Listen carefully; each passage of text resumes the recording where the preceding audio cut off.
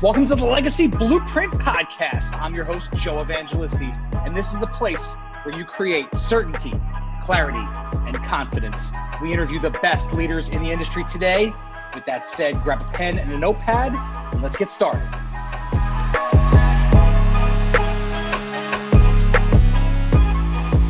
All right, Daniel Johnson, welcome to the show, man. I appreciate you coming on. Thanks, Joe. I appreciate you having me on, and I'm really looking forward to talking with you about what's going on in real estate, financial planning, a lot of fun things to talk about. Absolutely, brother. Why don't you start by talking to our audience and telling them kind of where you've been and what led you to this point and why real estate? Yeah, absolutely. So I've actually been investing in real estate going back all the way until 2007, which feels like a long time to me, but for some of your listeners, it may not be that long, but 2007, right before the Great Recession, right before the financial crisis, bought my first investment property. I was actually a senior in college, and I actually was planning for kind of a house hack before that was really even a thing, a term.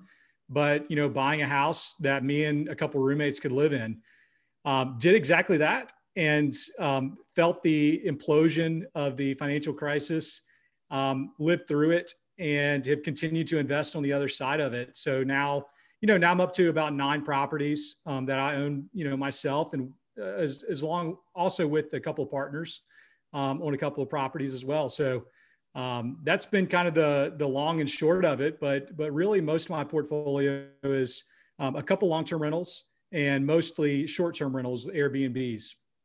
Nice. What got you into the old Airbnb craze, and how did that whole transition happen? Yeah, so I actually started that back in about 2015, really before it was a huge, hugely hot market place. And I lived in Asheville, North Carolina at the time, and we were seeing a pretty big pickup in tourism and just people coming to town. And me and a couple of friends, we had some properties that fit the bill pretty well, and we started looking at it, started experimenting with it, and realized, hey, look, there's something to this, and we thought we could scale some. So that's who I have a couple of partners there, and we own about 6 or 7 Airbnbs in Asheville, and so really started in 2015, and have really just continued to grow it since then. That's fantastic. So the financial planning aspect of it, and you had mentioned it before the call, and you're probably right about this. I mean, we're dozens of shows in. We've really probably never had a financial planner on the show. We don't talk about the financial planning aspects necessarily of the real estate game. And so, this could be an opportunity for the first time for our audience to really hear someone with that type of background, talk about planning as it relates to real estate portfolios. So let's dive into it, man. I mean, let's talk about some basics. Let's talk about some long-term wealth building strategies. I mean, what do you got for us? Yeah. So, one thing that I want to kind of start off with is there definitely is a difference between financial planning and investment advice. Now, most of your audience probably thinks of financial planning and financial advisors and investment advisors and money managers all with the same blanket, kind of general thought. I actually hate going to events, to places, and talking to people when I tell them I'm a financial planner, because they automatically think that I work for Edward Jones or Morgan Stanley. I'm not afraid to name those companies, but those guys and gals are salespeople. They are selling products for the most part. Even if it's investment advice wrapped, most of the time it's wrapped in a financial product, and they're getting paid a commission or an ongoing trail or some type of a management fee. And that is not in what I consider financial planning. So the world that I live in and work in is what I call fee-only financial planning, where some fee-only financial planners may manage money, and that may be the main way that they produce their income. But there's a lot of us that actually don't manage money. I do manage money, but I don't get paid directly based on the money that I manage. But what it is it's more of a focus on the financial plan, the holistic nature of a person's financial condition. And that's an accounting of all of their assets, all of their liabilities, all of their income streams, all their expenses. it's, it's really acting like a personal CFO. Mm.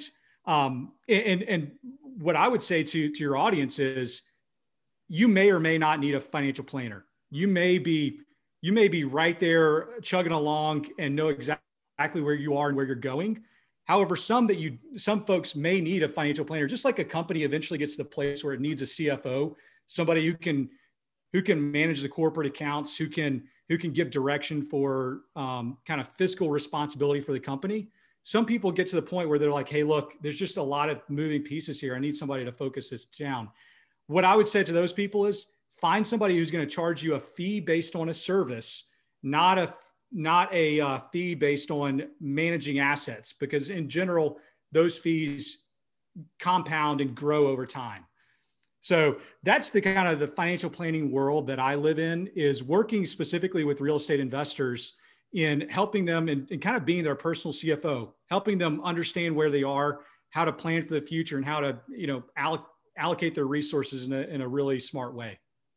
So in a more holistic approach, not just cash in the accounts, but from their portfolio standpoint, what's the next move, 1031s, that type of thing, how to expand upon their portfolio. Yeah. Can you give us some stories, and maybe some real life scenarios of somebody, obviously without naming names, but somebody who recently has done some transactions, something like that?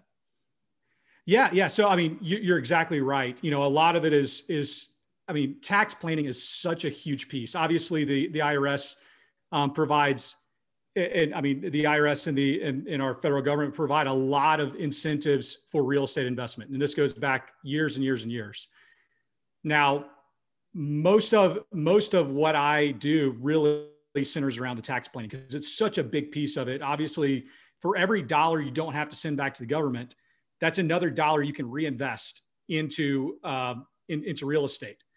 And then every dollar that you reinvest in real estate, it's kind of a ripple effect, because then you can then use things like cost segregation, 1031 exchanges to continually build the capital base by which you're investing and amplifying that out. Now, and then obviously, as you mature and get further down the line, you start to enter into other areas that become more and more important, like estate planning and figuring out how to transition assets to the next generation, to save in taxes in that way. And these tax planning, estate planning pieces of the puzzle start to fit together down the line.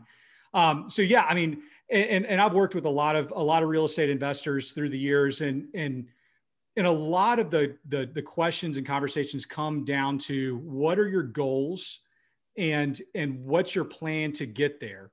Some people end up just kind of accumulating a mishmash portfolio of real estate that doesn't really have a purpose and a plan in place.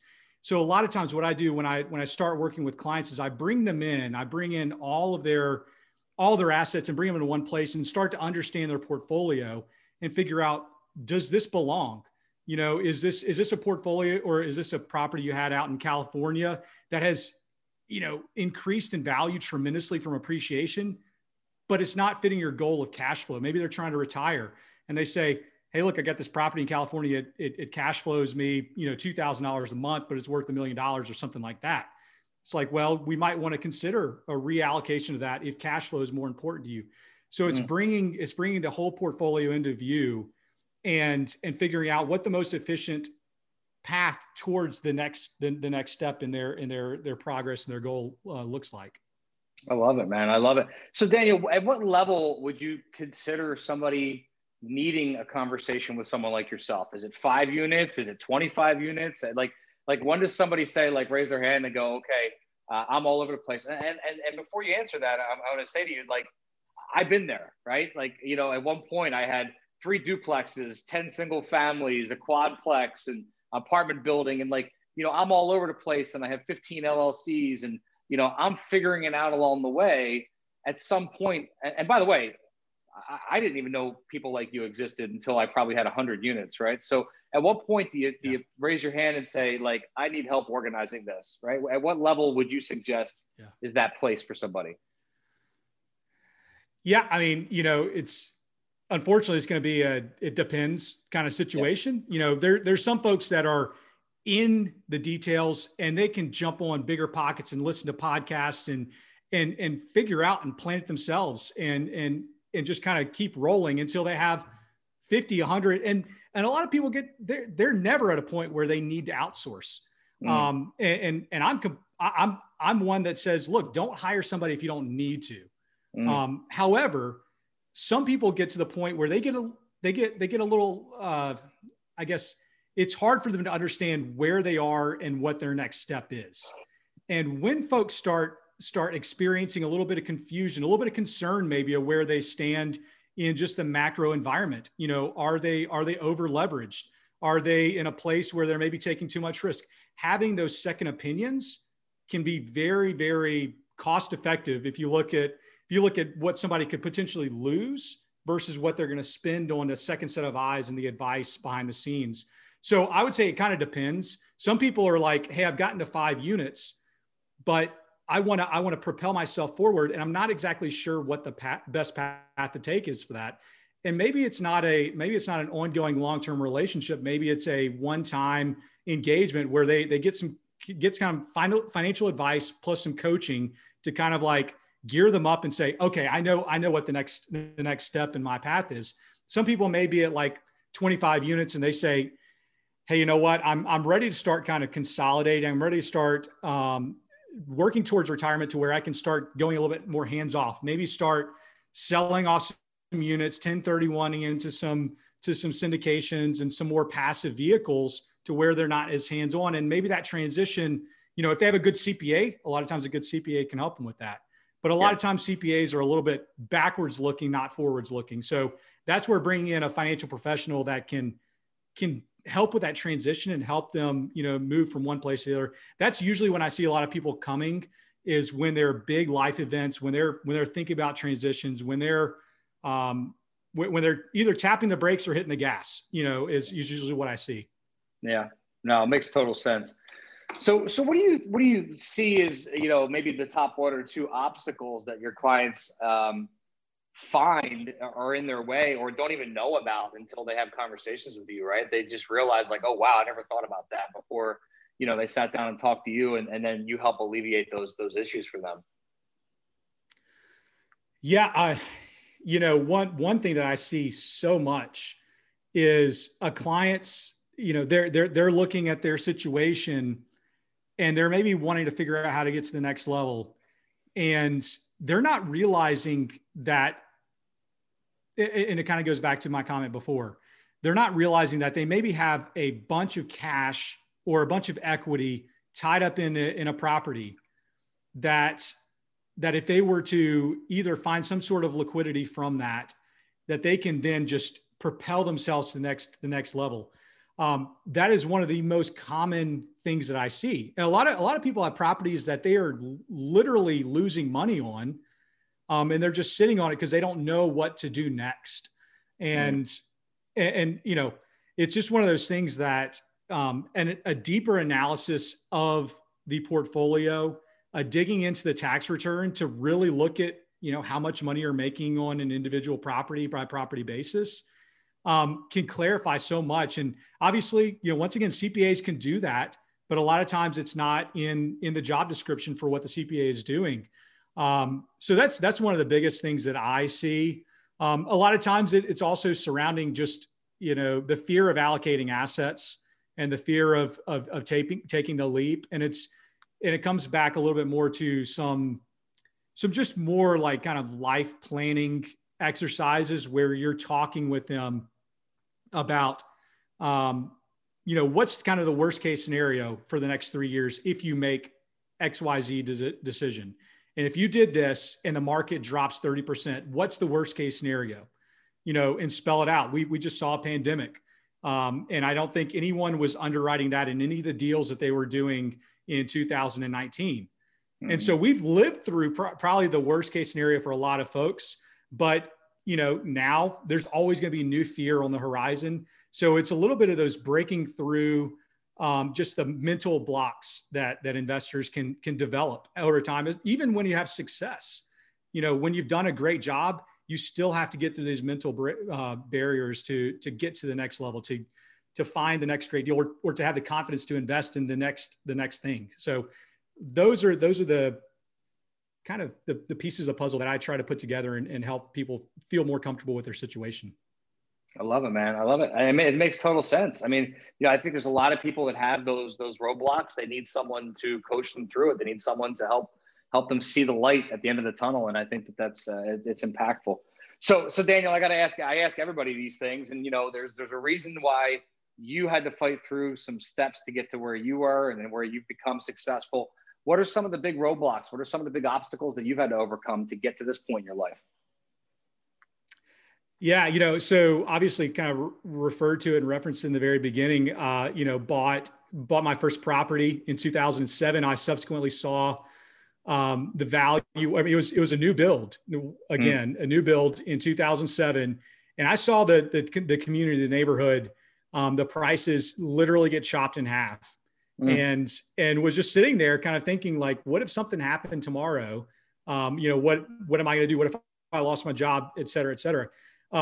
Continued to just write the check for the mortgage, bring in income. That was tough. And honestly, that set me back. And I wish I had been in a different position then to invest differently, because that was obviously such an amazing time to be purchasing property. So I kind of had a break in my investing experience between 2007 and 2013. Pretty much took about 5 years off, just to recalibrate, figure out where I stood. I was working in finance, and that was obviously an upheaval as well, working in the banking world. And then, so that was kind of one big thing that it was a little bit of a setback. It wasn't a huge obstacle. It was just kind of biding my time and figuring out a better entry point for myself. The second one was actually not too long ago. Me and a couple of partners, we bought a fourplex right in 2019. Intention was Airbnb, short-term rental. So we did a big renovation on it. We're getting out of the renovation piece of it, about to refinance, literally have the term sheets on the table to refinance. And then all of a sudden, lender starts going quiet. And then we reach out, our interest rates have gone up, from about 4.5% to 6.5%. We're like, okay, so we're still moving forward to closing. Quiet again for another week. Hey, our interest rates have gone up to 8.5%. And then 2 days later, no financing, we can't refinance these. So we're under a hard money loan, and we're having to, kind of pivot, figure it out. And obviously, at the same time, this pandemic's coming. Airbnb is our target. Airbnb becomes, the worst place you want to be. Nobody's traveling. So we pivot into nurse housing for a little while. Kind of push through this, cash flow the units, pay the hard money loan for another 6 months. Finally, we're coming out and we've refinanced those properties, and we're back off to the races. So, that was kind of just a very, very recent roadblock that me and my partners, we just had to fight through, and we just watched these cancellations come through on Airbnb, day after day after day, cancellation after cancellation. So it was really hard to see. It was really hard to experience, but I'm really glad that I went through it, because, honestly, I've got a better understanding of how I need to kind of protect myself, how to plan for these really huge unknowns that the market and the world can bring you. So, man, I got to tell you, I've been saying this for the entire time during COVID, but like that adversity is really what defines true entrepreneurs, right? Your ability to course correct and execute anyway, right? If the number one thing is taking action, for our listeners, taking action to be able to create something for yourself. The number two thing is course correction, right? I see so many people take action and then they hit a roadblock, and what do? They shut down, right? And it's just forget about it. I can't do it. It's not worth it. I tried, I failed. I'm going to go back to doing what I was doing before. But, when you can course correct and you can do what you did, that overcoming adversity is really what defines true entrepreneurship, right? They say, I don't know, what's the 55% of first-time businesses fail in the first 3 years, or some statistic like that. And yeah. I really believe it's from lack of course correction. It's somebody is hard set on, this is what I do, and it's the only thing I do. And then they're hit with one roadblock, and it's like, shit, shut it all down. We're done. So, so I applaud you for that. Yeah. I mean, pivoting is a critical part of business, period. I mean, how many real estate investors are doing the exact same thing they did in the very beginning? I would say very, very few. Most folks, you're learning. And as you learn more and more, you have a better understanding about a better path to go on. And obviously getting mentors and getting folks ahead of you that are already experiencing those things, that have already gone through that and can give you words of advice. But there's really nothing like experiencing it. I mean, if we're completely honest, because you can get people talking to you and coaching you and doing this sort of thing, but until you experience one of these hardships, a setback, you're just not going to know and understand what it means to pivot, to make changes in your business, to put yourself on another path forward. I mean, you see it in technology, you see it in our technology world where, Airbnb started as an air mattress on the floor of somebody's bedroom. And it has now become obviously basically a replacement for a hotel. Nobody thought that was going to be the case. They continue to pivot. Entrepreneurs in that space continue to pivot. And this is kind of what's come of it. So, and who knows what it's going to look like in the future. So you can't stop, either. You can't just quit innovating and changing the way you think about things just because, hey, look, I've done really well on a couple of properties. You have to keep on rethinking the way you're doing it. So. Yeah, absolutely, brother. Absolutely. So Daniel, you have 3 little boys under the age of 10, right? What are you teaching those young men today to instill and impart in them, this entrepreneurial spirit, this level of success that you want them to achieve? How do you get them on the right track?